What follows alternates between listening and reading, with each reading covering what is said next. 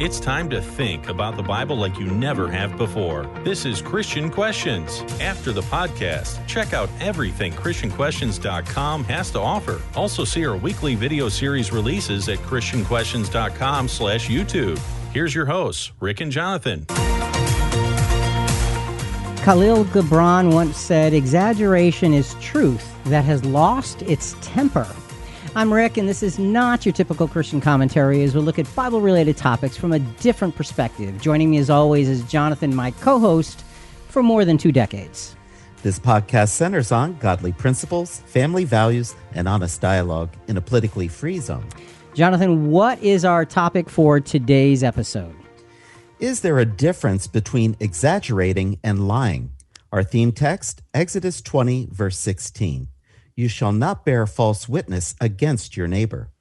And joining us today also is Julie. I'm happy to be here. I've been waiting 1,000,000 years for you to do an episode on exaggeration. All right, and there's the point.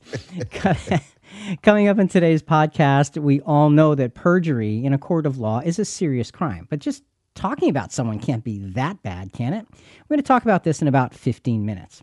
We all exaggerate all the time, and that also is an exaggeration.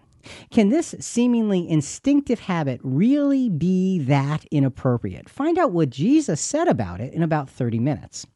And if something is as easy and instinctive as exaggeration needs to be stopped because it's damaging, where do we even begin? We have a process to suggest in about 45 minutes. But first, let's lay our foundation. Truth matters. This is something I imagine we would all agree upon, and yet we seem to rarely get to the truth. Why? Because we bicker with and debate those who see things differently based on our different versions of the truth. Enter exaggeration. It's a tool of language to make a point, sway an opinion, build up our ego, and embarrass others. Exaggeration, by definition, has within it seeds of truth, but they are suffocated by the fabrications built upon and around them. The 9th of the 10 Commandments focuses on not lying about others. It's about the necessity for truth in all of our interactions. When God said, "You shall not bear false witness against your neighbor," did he also mean you shall not exaggerate about anything your neighbor has said or done? Do we need to be on our guard when it comes to exaggeration? This is, folks, a really big topic. There's a lot of fascinating things here. To get started, though, we want to just do a very, very brief recap on the previous commandments to give ourselves some context. And we have put our recent 10 Commandments podcast conveniently in one place. Go to ChristianQuestions.com/10-commandments to get all the links. Now, the first 4 commandments, that's have no other gods before me, don't make idols, don't take the name of God in vain, and remember the Sabbath. These are all about how to thrive in relation to spirituality and to who God is. But then it pivots. We're to honor our father and mother as the 5th commandment. And this is the first step in establishing how to thrive as a physical nation in relation to one another.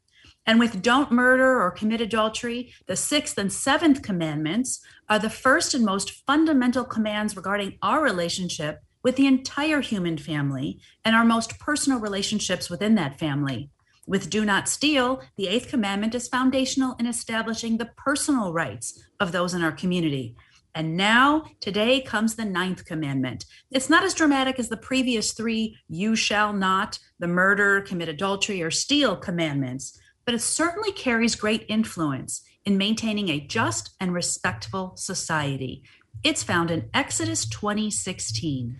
You shall not bear false witness against your neighbor. There are 3 words we want to define. The first, bear. It means to eye, or generally to heed. That is, pay attention, by implication to respond, especially to sing, shout, testify, and announce. The second word is false. And that means to untruth, by implication, a sham. And the third word, witness.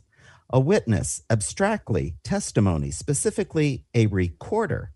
So bear false witness. Don't shout out or testify and untruth as somebody who is supposed to be speaking the truth. That's really what this is boiling down to. So applying these definitions seems to lend to the idea that this commandment is focused on legal settings.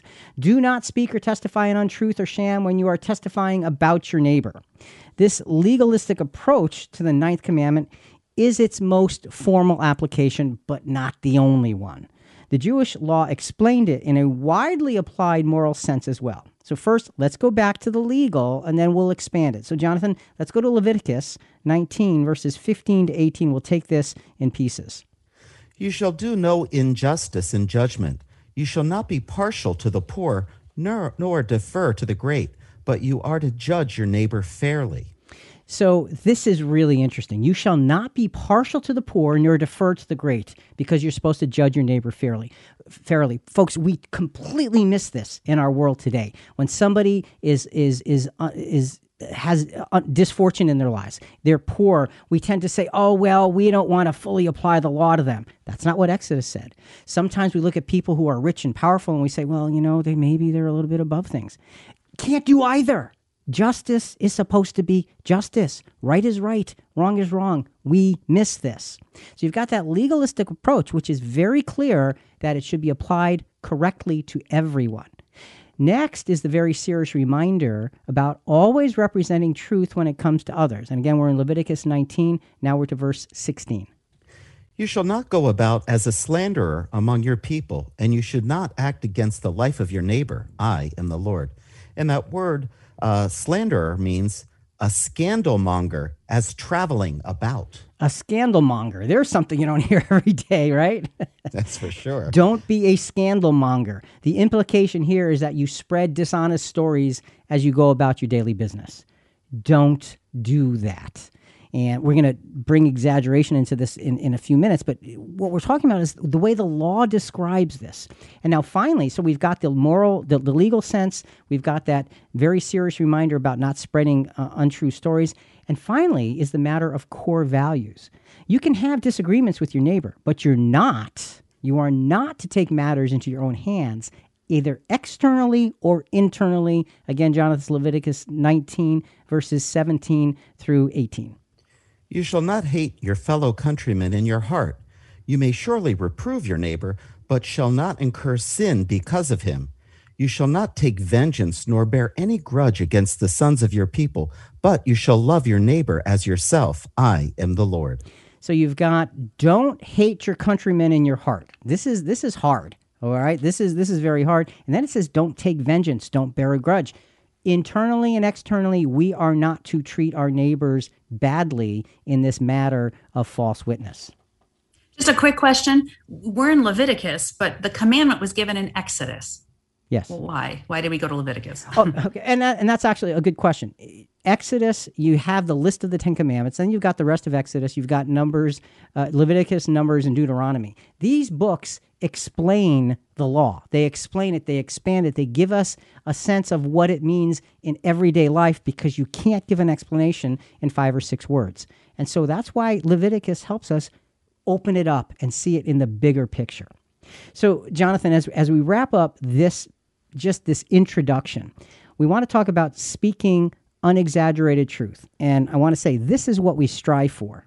But to get to speaking unexaggerated truth, what we strive for, we have to look at what we struggle with.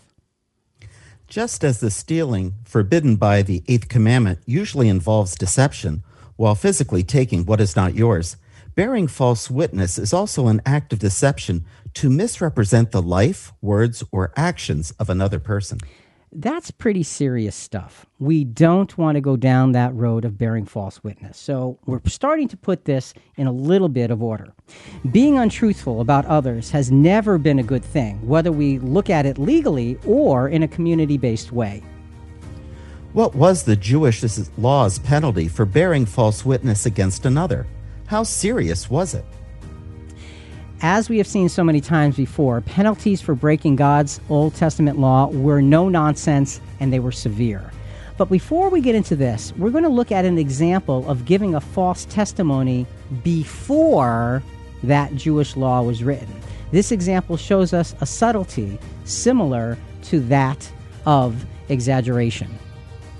Before you do that, I never imagined exaggeration could be part of this bearing false witness, this commandment. We do it all the time without realizing it. So let's say I'm telling my sister Wait. You do it all the time? Just say it. See? We literally do it all the time. It's very difficult to not exaggerate. Okay, so you were telling your sister. I didn't mean to. Okay, so let's say I'm telling my sister about the time I went to the grocery store and I chose an orange from the bottom of the pile and several oranges rolled to the ground. But I'm going to make that story funny and tell her that like 100 oranges came piling down on top of me and it bonked me on the head just to make her laugh and myself look silly. Is that a sin? Okay, that's telling a story.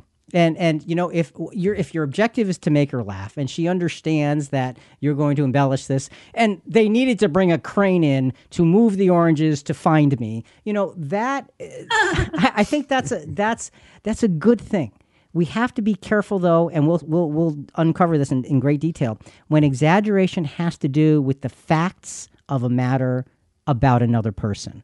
So no, I wouldn't say that is something that you need to worry about, so long as the person you're talking to realizes that this is fabricated. You're taking a little bit and you're just trying to be funny. You know what? I love that kind of thing. Okay, so all exaggeration isn't evil. So you weren't too bruised by the oranges then, were you? Ow. Okay. All right, let's go to this example before the law. The account of Joseph being sold into slavery by his brothers. We remember that. This occurred in the absence of the oldest brother, Reuben. This was important because Reuben didn't want it to happen. First, we have the dilemma. Okay, so we're going to lay out this story. First, we have the dilemma that will lead to false testimony, to bearing false witness. The dilemma, Genesis 37. We're going to be going through 29 through 36, but start with 29 and 30. Now Reuben returned to the pit, and behold, Joseph was not in the pit. So he tore his garments. He returned to his brothers and said, "The boy is not there. As for me, where am I to go?" So you have the dilemma. Joseph has been sold. That wasn't supposed to be the plan. There's this big dilemma. So now we have the plot unfolding to hide the wrongdoing. This is a major deception, a major false witness in the making. Verse 31 of Genesis 37. So they took Joseph's tunic and slaughtered a male goat and dipped the tunic in the blood. All right. So they are creating a picture. They're creating a falsehood. Now we have the falsehood created to cover the sin, and now we will have the false testimony. But notice the extreme subtlety of this false testimony. Genesis 37, verse 32. And they sent the vari-colored tunic and brought it to their father and said, "We found this. Please examine it to see whether it is your son's tunic or not." So they bring the coat to Jacob. They say, "We found this coat. It's full of blood." I'm embellishing a little bit. "Is this Joseph's?" And they let their father tell them his response. So the result is a despicable lie, a horrible false witness, and it was given without speaking a single word. They let Jacob look at this, and here's the response. We're in Genesis 37, verses 33 to 35. Then he examined it and said, "It is my son's tunic. A wild beast has devoured him. Joseph has surely been torn to pieces." So Jacob tore his clothes and put on sackcloth on his loins and mourned for many days. Then all his sons and all his daughters arose to comfort him, but he refused to be comforted. And he said, "Surely I will go down to Sheol in mourning for my son." So his father wept for him. You see the hideousness of what they did. They bore false witness without speaking a word. They allowed Jacob to draw a false conclusion. The man mourns the horrible death of his son for days, and nobody goes to him and to comfort him and say, wait, actually he's still alive, because they were covering their sin. Talk about bearing false witness. This is before the law, but look at the hideousness. Not a word spoken, but false witness everywhere. Jonathan, we're talking about speaking unexaggerated truth. This is what we strive for, but what do we struggle with? To speak unexaggerated truth is to speak what needs to be spoken, even if it is an uncomfortable admission of guilt. We can exaggerate by embellishing a story as well as by embellishing the thoughts and reactions of the one we are deceiving. Okay. The exaggeration doesn't have to come through words, but we can embellish the thoughts and reactions of the ones we're deceiving by what we show them. And notice this is including the telling of a partial truth, because it was Joseph's coat. He was missing, but it's wrong to hold back that information that would have allowed the person to reach the right conclusions. And that was just cruel that the father had to believe his son was dead. So have we ever told partial truths? Something to think about. It is, and it's a big thing to think about. Now, of course, we know the end of the story. Joseph is spared, and he's going to save all of them much, much, much later, many, many years later. But just let's finish up this account, Jonathan, Genesis 37, verse 36. Meanwhile, the Midianites sold him in Egypt to Potiphar, Pharaoh's officer, the captain of the guard. So he's sold into slavery. And folks, in a few weeks, we're going to talk about Joseph being at Potiphar's house and some of the trials that he endured there. Very, very fascinating story. So stay with us for that. Meanwhile, Julie, we've got a quote here. Okay, Robin Morantz Hennig said, "The English language has 112 words for deception, according to one count, each with a different shade of meaning, like collusion, fakery, malingering, self-deception, confabulation, prevarication, exaggeration, and denial." Isn't that sad? 112 words for deception? But what about using hyperbole? That's where we use exaggerated statements or claims that we're not supposed to take literally, like, "I love you so much, I would climb the highest mountain and swim the deepest sea." Because even Jesus used hyperbole in Matthew 5, 29 and 30. Remember, he said, if your right eye causes you to sin, gouge it out, throw it away. If your right hand causes you to sin, throw it away. I don't think he meant Christians are to literally pile up offensive body parts.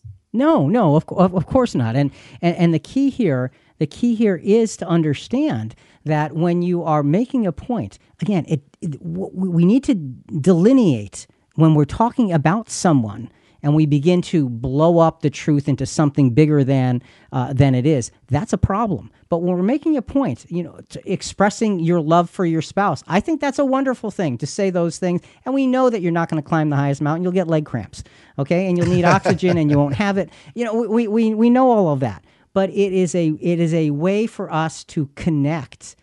But let's be careful about making sure we keep those things only where they belong. Only where they belong.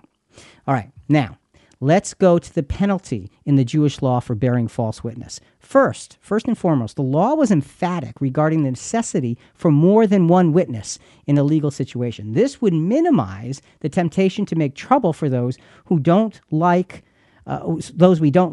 by spreading false witness or exaggerated statements. And we're going to Deuteronomy chapter 19, verses 15 through 21. We're going to take it in several pieces. A single witness shall not rise up against a man on account of any iniquity or any sin which he has committed. On the evidence of 2 or 3 witnesses, a matter shall be confirmed. All right. You have to have 2 or 3 witnesses. It can't be one against one. This is important because it takes away that sense of, I can get you, and I know exactly how to nail you, and I know how to ruin you. So that is something that the law said it's got to be 2 or 3 witnesses. Now, what about when there's a malicious witness, somebody who's really after you? Well, that's discussed in Deuteronomy 19, the next few verses 16 through 19. If a malicious witness rises against a man to accuse him of wrongdoing, then both the men who have the disputes shall stand before the Lord, before the priests and the judges who will be in office in those days. The judges shall investigate thoroughly, and if the witness is a false witness and he has accused his brother falsely, then you shall do to him just as he had intended to do to his brother. Thus you shall purge the evil from among you. One of the ways God planted justice into the Jewish law of the Old Testament was to make it so that the penalties were severe to get the people's attention. This is a harsh but just penalty for purposeful and dishonest representation of your neighbor. If you are purposefully going to misrepresent them, you run the risk of suffering the consequences, the exact consequences you want them to suffer. And what happens when you do that and you make an example of somebody who does that because it's utterly, completely, totally wrong? And that's not an exaggeration, is it, Rick? No, it's not. That's not hyperbole. There's no exaggeration. That's clear. Here is how God describes the result of that. Again, we're in Deuteronomy 19, verse 20 and 21. The rest will hear and be afraid, and will never again do such an evil thing among you.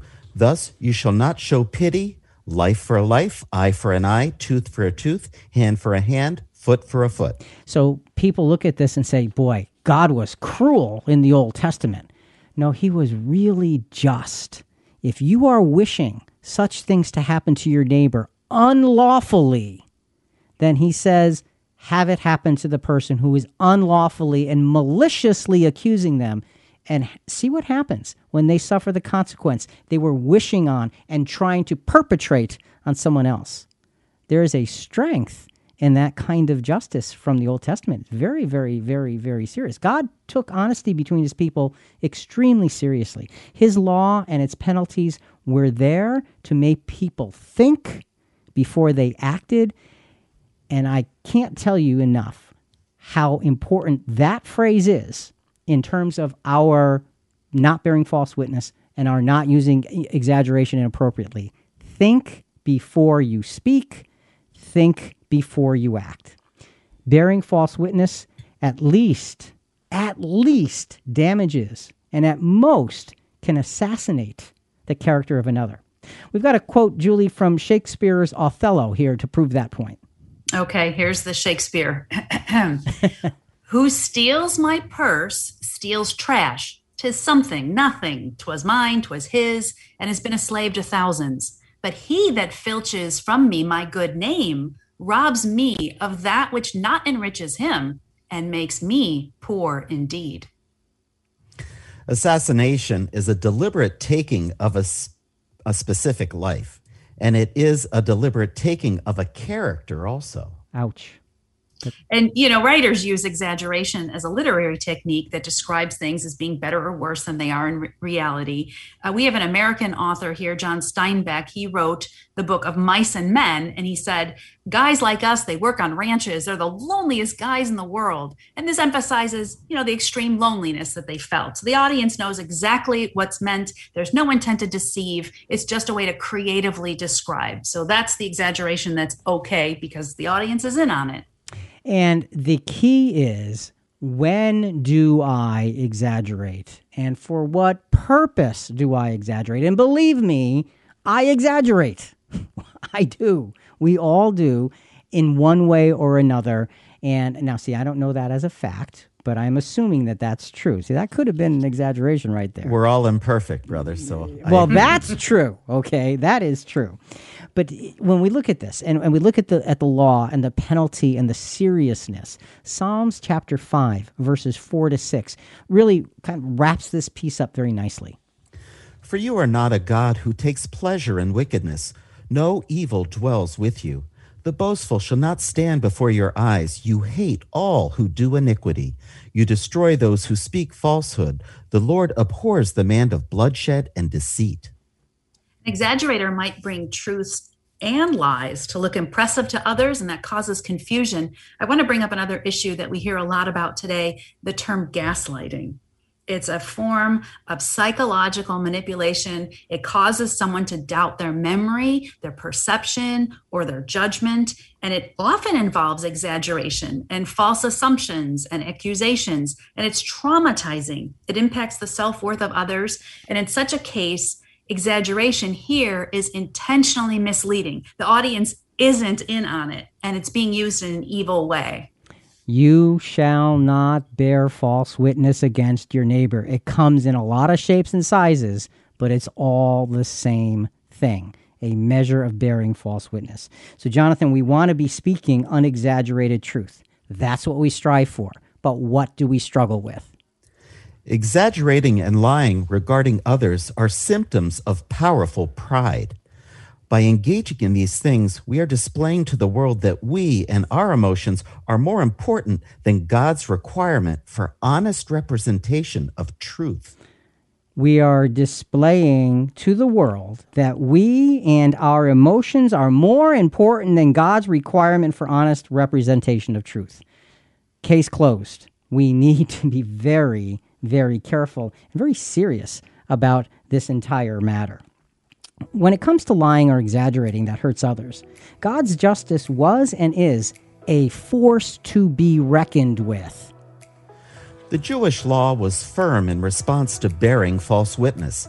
How about Christianity's response? The response from Jesus and the apostles regarding truth-telling is also firm. Our words regarding our neighbor must always reflect the facts of any matter. We should not use partially stated facts or facts conveniently out of context to prove our point. We should speak words that explain simple truth. And exaggeration often involves exasperation if we feel like we're not being heard. And this is where our endless supply of nevers and always come out. So telling your roommate or your spouse, you never pick up your clothes and I can't take it anymore, is exasperation. It's not strictly factual, but it seems like he or she always leaves his or her clothes on the floor. And in the case of my husband, he always leaves the lights on and he does not know where the off switch is, even though it's the same as the on switch. So we always have too many lights on, and that's no exaggeration in my mind. Okay. Well, at least it's no exaggeration in your mind. That's right. So Jonathan, what she's really saying is that in their house, the lights are perpetually on. And so in the dark of night, when the neighborhood is asleep, there's a glow.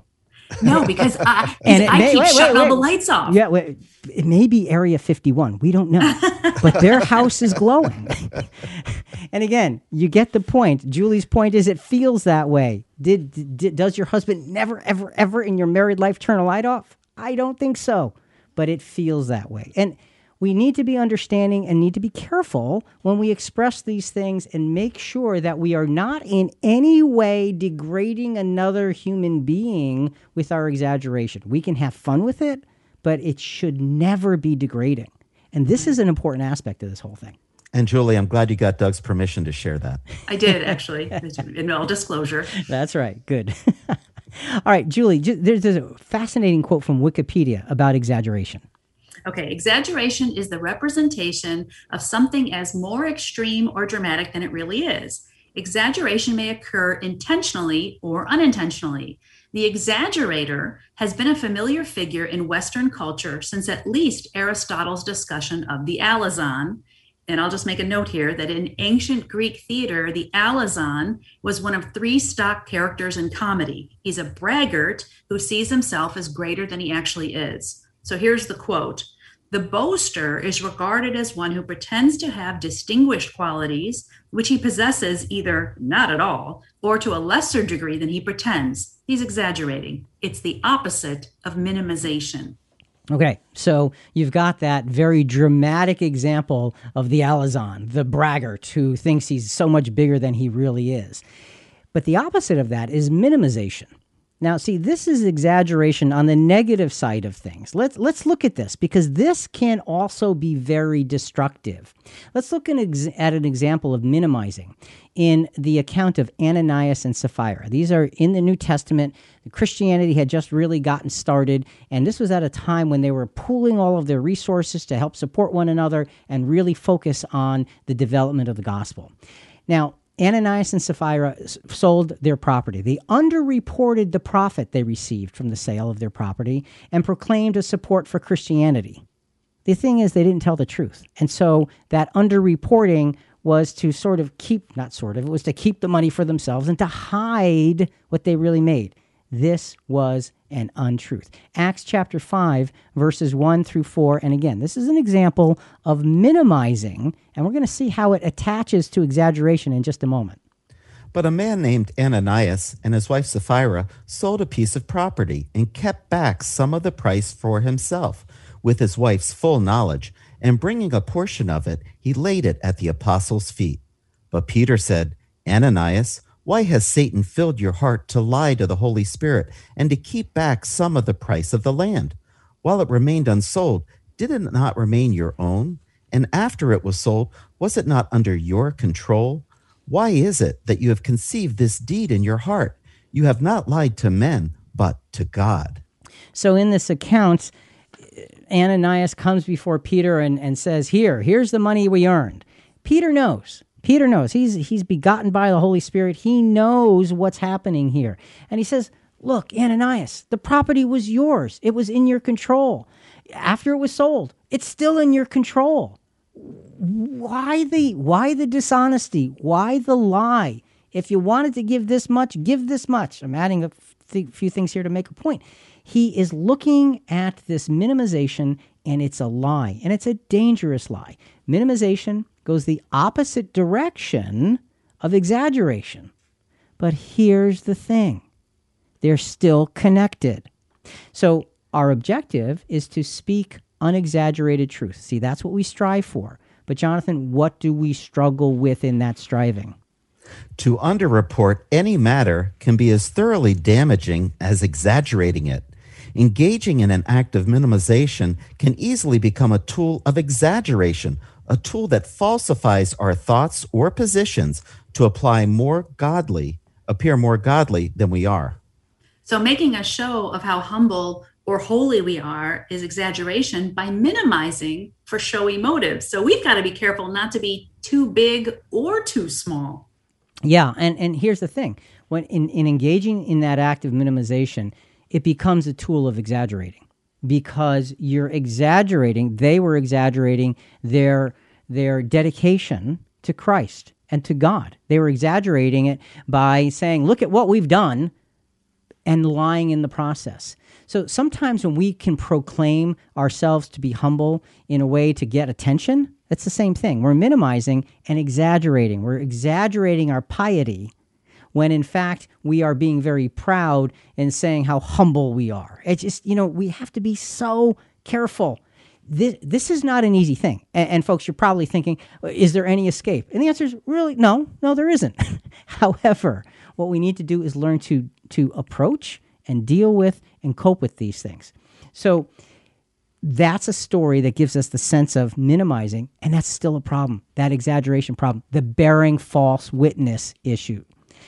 Jesus, let's get to Jesus, because you know what? He makes it all really, really simple. He nails down in a very simple way the principles of Christian communication. Here's what he basically says in these next verses. Simple speech portrays a clear message and a righteous conscience.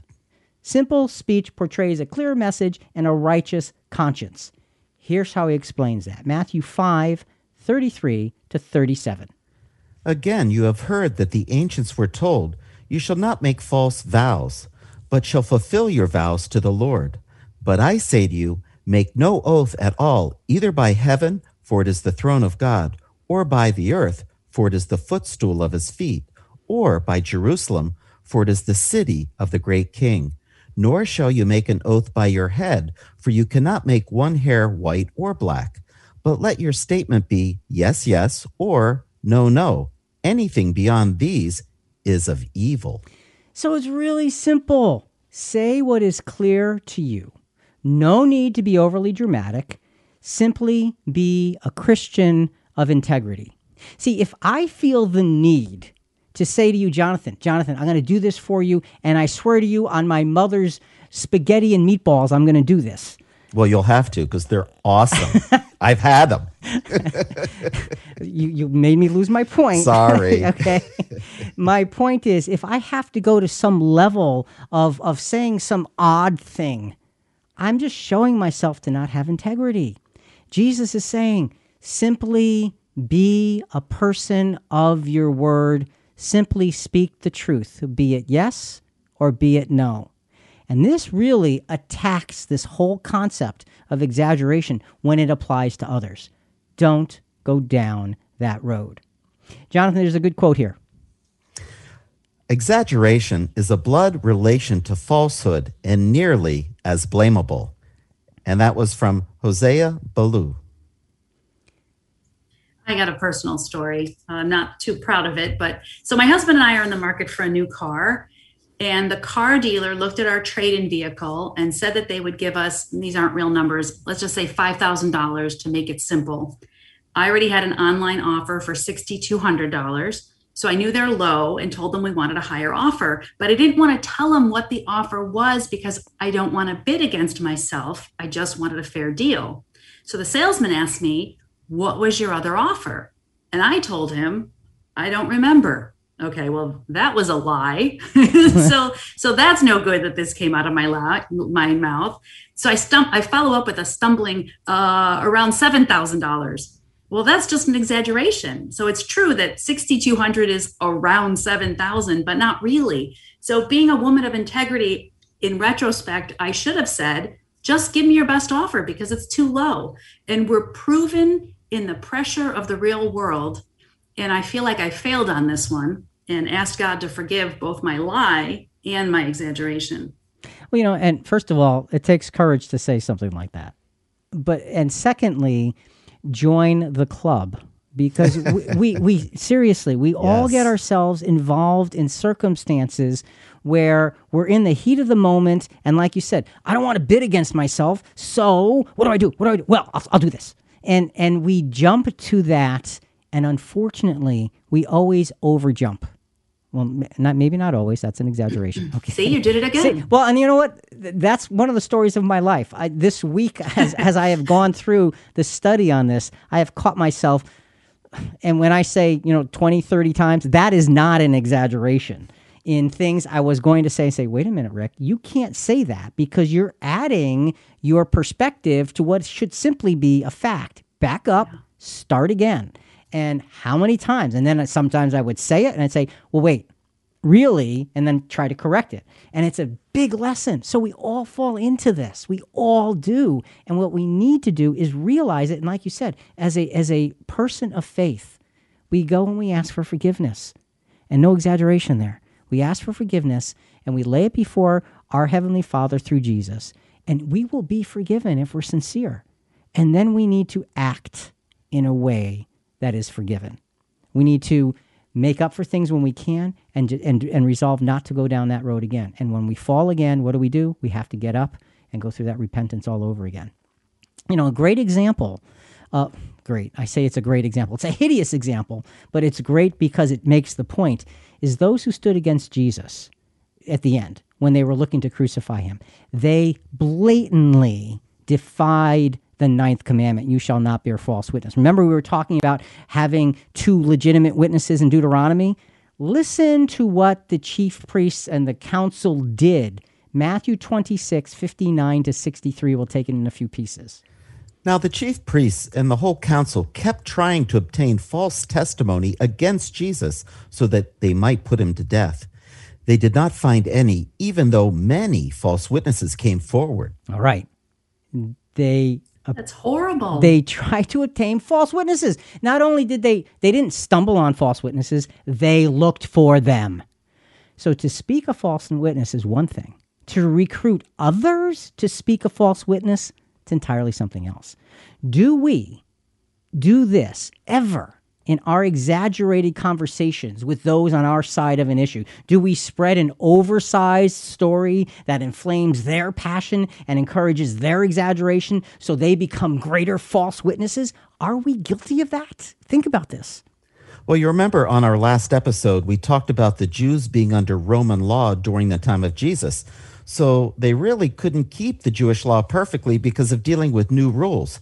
My question is, how easy was it for the witnesses to give false testimony, knowing they would not be held to the letter of the law? Yeah, well, there you go. When you take... Oh, right, because they would have been put to death. Right. When you take away the consequence, you make the sin easier.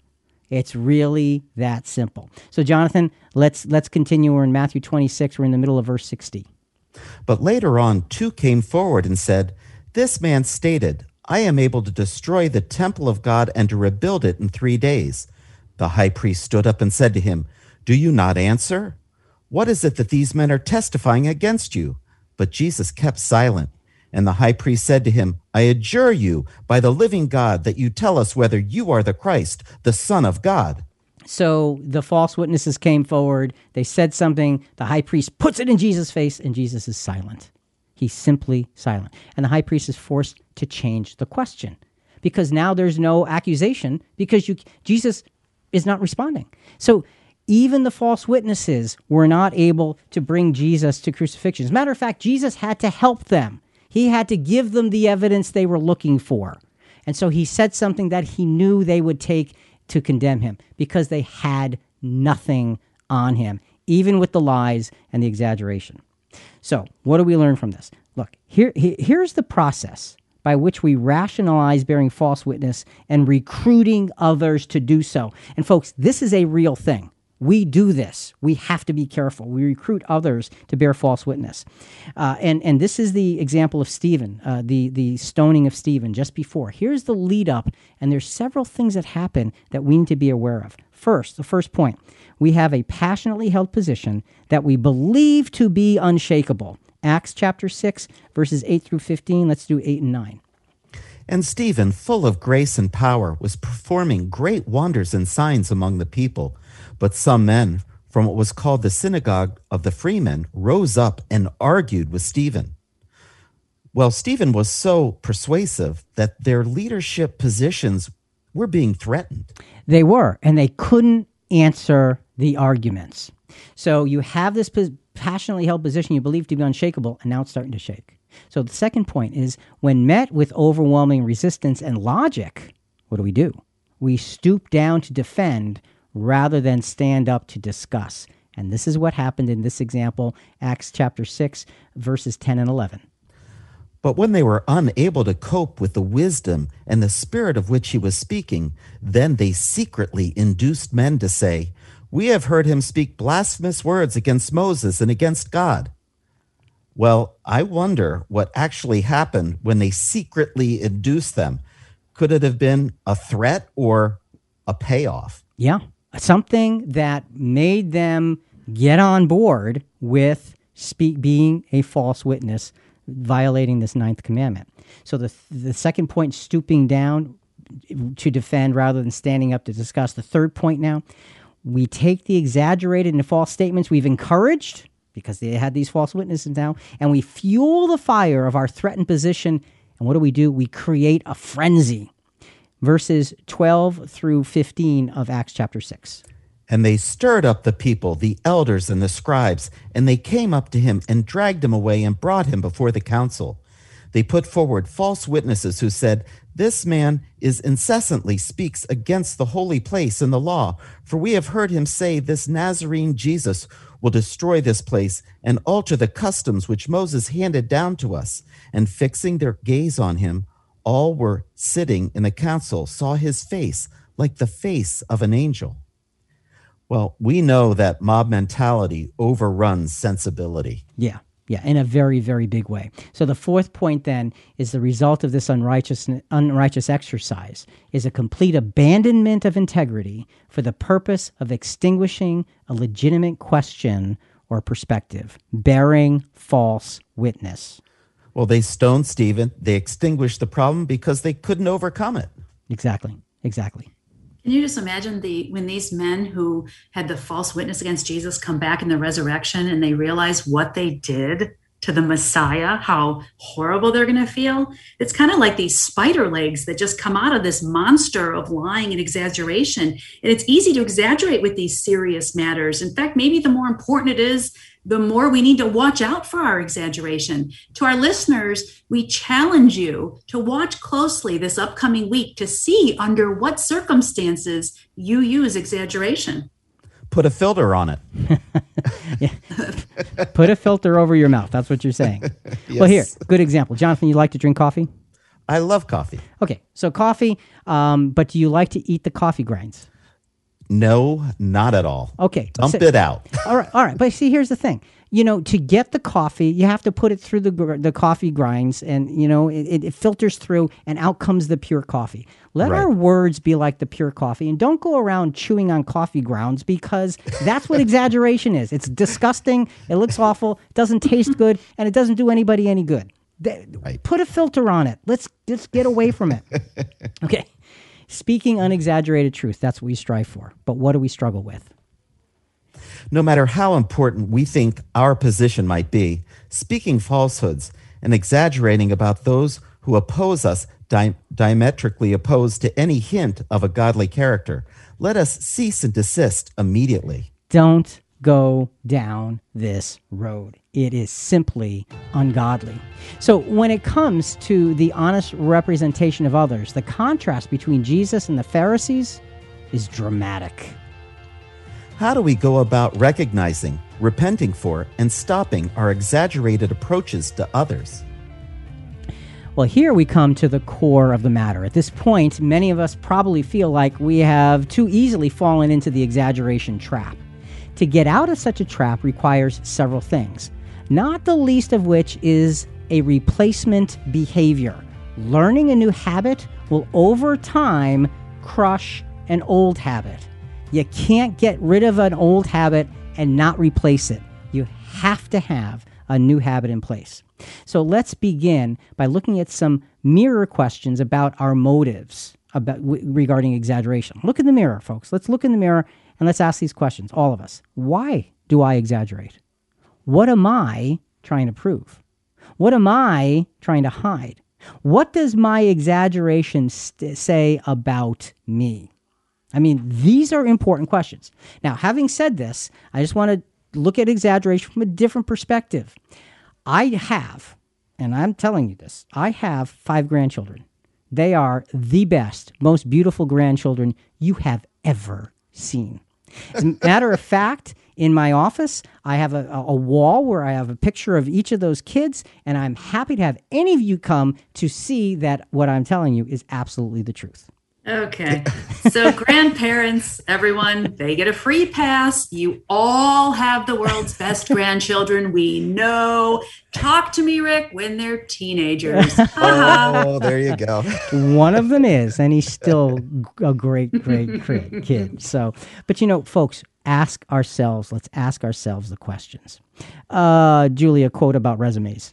Okay, Bo Bennett says, I love this definition of a resume, a written exaggeration of only the good things a person has done in the past, as well as a wish list of the qualities a person would like to have. Right? Is that not a resume? That's pretty cool.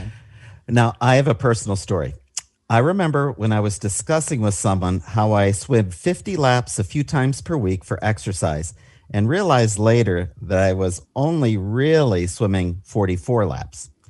I used to do 50 when I was younger, but because I realized that wasn't being honest, the next time I swam, I made myself swim 50 laps, which just about killed me. Exaggeration. And did it really just about kill you? I can probably swim 2 laps, so please. No, all kidding aside, I realized this is happening so many times. I'm like, wow, what is wrong with me? This lesson has really woken me up. Thank you. Well, and I think all of us in our preparation, we all have the same reaction that, wow, I do this a whole lot more than I am comfortable with, and I've got to stop. So how do we go about that? A basic principle to begin repelling bearing false witness and exaggeration. Here it is. Always seek out and hold fast to righteousness. It sounds so simple, but you have to start somewhere. You have to start with that basic foundation. 1 Thessalonians chapter 5, verses 15 and 21 and 22. See that no one repays anyone with evil for evil, but always seek after that which is good for one another and for all people.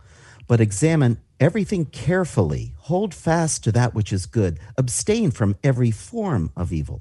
So when we look at these verses, it puts us in a perspective to be clear. Don't repay evil for evil. We can do that by exaggerating. Always seek after that which is good. That means we don't exaggerate because good is truth. Examine everything carefully, especially our own words. Hold fast to what's good, not what's exaggerated, what's good. Abstain from every form of evil. Exaggeration can be desperately evil.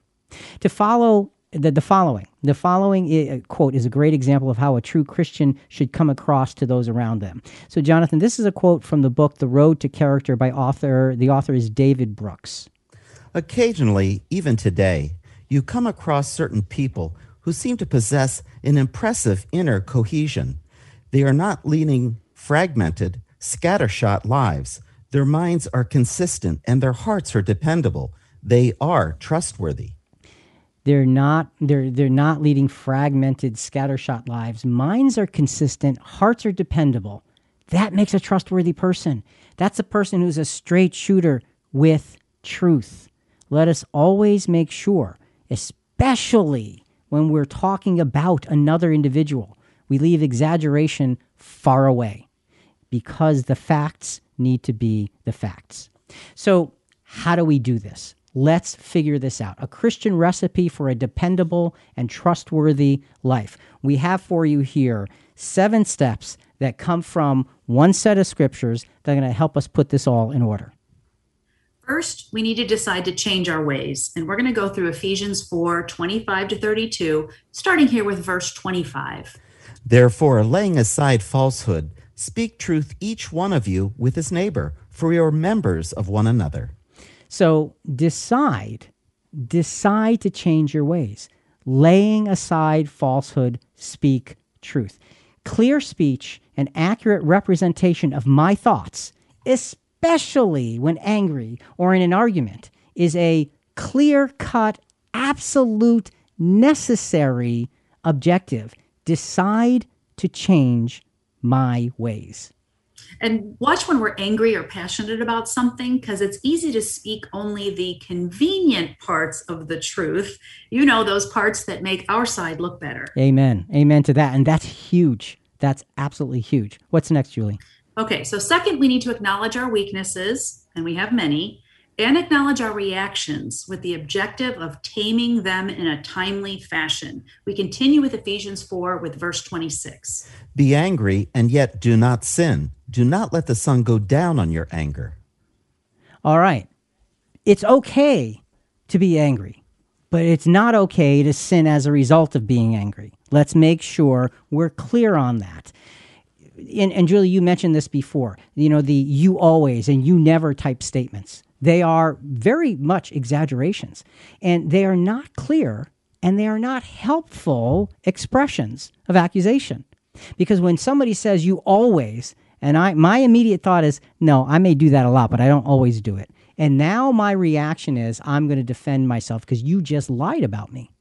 Now, you're trying to make a point, and I'm saying, in my own mind, you're lying. So we've got this clash that we create, and we make it bigger with statements like this. Speak the truth, each one to all. Be angry, but don't sin. And that means taking exaggeration out of my description of somebody else. What's the next point?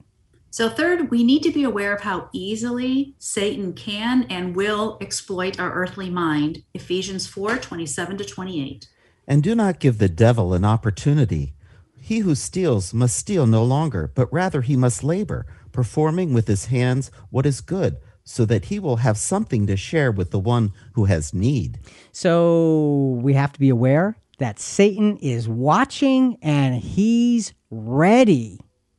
When we bear false witness, when we exaggerate, what we are doing is we are stealing goodness from our neighbor. Think about that. That's a dramatic thing. You're taking their goodness away by misrepresenting them. Rather than taking from them, let us instead, as Ephesians 4:27-28 said, let us instead be engaged in productive behavior so we can give to them in love. Don't give the devil an opportunity. And the natural sense of exaggeration is a human thing that Satan can use and turn a conversation into an attack because we're exaggerating and we're not stating the truth. What's the fourth point? We need to replace our words of untruth and exaggeration with words that build up in truth. Ephesians 4:29. Let no unwholesome word proceed from your mouth, but only such a word as is good for edification, according to the need of the moment, so that it will give grace to those who hear. So replace words of untruth and build up in truth. It's very simple, but it's very difficult. These phrases, you always and you never. Try this instead. If we feel like we need to go down that road, try this. It seems like you always. It feels like you never. See, these are much more accurate ways to express how I feel. Try these. It seems to me, or from where I sit, it looks like, or my perspective is. It's a very different approach that can actually stimulate a conversation rather than just defense. And watch out when we're getting emotionally charged and we want to make a point or feel like we aren't being heard. Yeah, exactly. And that's one of the big dangers is when we feel like we're not being heard, we tend to engage exaggeration, overdrive exaggeration, and here we go. And so from where I sit, it looks like every light's on in the house. That's right. And the house is going to start levitating any time because it looks like it's, anyway. Right. But see, here's the difference. The difference is what we're doing is we're displaying emotion when we really should be focusing on disclosing facts. If we're displaying emotion, let it be that way, but preface it. It seems to me, I feel like. And that way you can at least get through these things. Point number 5. We must be aware that our standing with God very much depends on how we treat and speak about others. Ephesians 4, verse 30. Do not grieve the Holy Spirit of God, by which you were sealed for the day of redemption. So it's a very simple, straightforward statement. Don't grieve God's Spirit. And we grieve God's Spirit when we're not listening to it. But instead, we need to follow, because we're following our flesh. We're not listening to God working in us. And that creates a big problem. Yeah, we shouldn't be doing anything that would cause grief to our new minds or that would bother our conscience because we are supposed to be filled with the Holy Spirit. So don't cause pain or distress. So again, the point is we have to be aware that when we go down that road and we begin to exaggerate about others rather than stating simply facts, we're grieving the Spirit of God because we're being a false witness. And you may say, well, it's only a little bit. Look, if it's on the wrong side, it's wrong. Let's face those facts. Point number 6. We must pull the plug on our slanderous and exaggerated habits of thinking, drain them away. Verse 31 continues. Let all bitterness and wrath and anger and clamor and slander be put away from you, along with all malice. Put those things away. And I like the picture of pulling the plug. Drain it away. Because when it goes down the drain, trust me, you don't want to go down there after it. Okay? If you've ever cleaned out a drain, not a pretty picture. Let all that stuff go down the drain because that we don't want to be part of us. This requires conscious and disciplined effort. Intentionally put these things away. Julie, what's our last point? Point 7. So finally, the 7th part of our Christian recipe for a dependable and trustworthy life. As habits of slander and exaggeration drain away, we must fill ourselves with the simplicity of kindness, the compassion of tenderheartedness, and the mercy of forgiveness. We end with Ephesians 4:32. Be kind to one another, tender-hearted, forgiving each other, just as God in Christ also has forgiven you. And we've been studying Proverbs in our Sunday Bible studies, and Proverbs 3, verses 3 and 4 really impressed me. Do not let kindness and truth leave you. Bind them around your neck. Write them on the tablet of your heart. So you will find favor and good repute in the sight of God and man. It just really puts things in perspective. Simply be a genuine disciple of Jesus. That's it. So Rick, is there a difference between exaggeration and lying? That's the title of this episode. The difference is that exaggeration does have a place when we're telling a story, when we're being funny, when we're kind of joining in with things. But it has no place at all when facts are part of the matter. When it comes to facts, exaggeration does not belong and ends up being a false witness. And you decide. This is hard. Trust me, I know because I experienced it when I looked myself square in the eye this week again and again and said, what am I doing? So we have to be really, really careful. Jonathan, we want to speak unexaggerated truth. That's what we strive for, but what do we struggle with? The ability to speak the truth in love can be elusive. To do it, we need to recognize its God-honoring place in our lives. We then must desire its presence, weed out what stands in its way, and practice its delivery. Then and only then can speaking unexaggerated truth begin to become a life-changing habit. So, folks, as we wrap this up, we're talking about something that's so simple, so common, so everyday. We exaggerate. We do. Okay, what about it? What am I exaggerating about and why? And if I am ever misrepresenting the facts of a matter or another person or another perspective or a circumstance, I am bearing false witness with my exaggeration. If I'm having fun with my family and I'm telling them a story so they can laugh, exaggerate away, laugh together, but make sure it stays where it belongs. Do not bear false witness, because God has said very clearly, and Jesus has supported, let your yea be yea and your nay be nay. Don't go down that road. Instead, speak words that honor God. Think about it. Folks, listen, we really do want to hear from you. Give us your feedback. Send us your questions on this episode and other episodes at ChristianQuestions.com. Also, a big part of spreading the word about our podcast is subscribing to Christian Questions in your favorite podcast channel, such as Apple Podcasts, Spotify, Podbean, iHeartRadio, Google Podcast. Wherever you get your podcasts, please rate us, review us. We greatly appreciate it. Now, coming up next week, can humility keep me from success? Can humility keep me from success? Talk to you next week.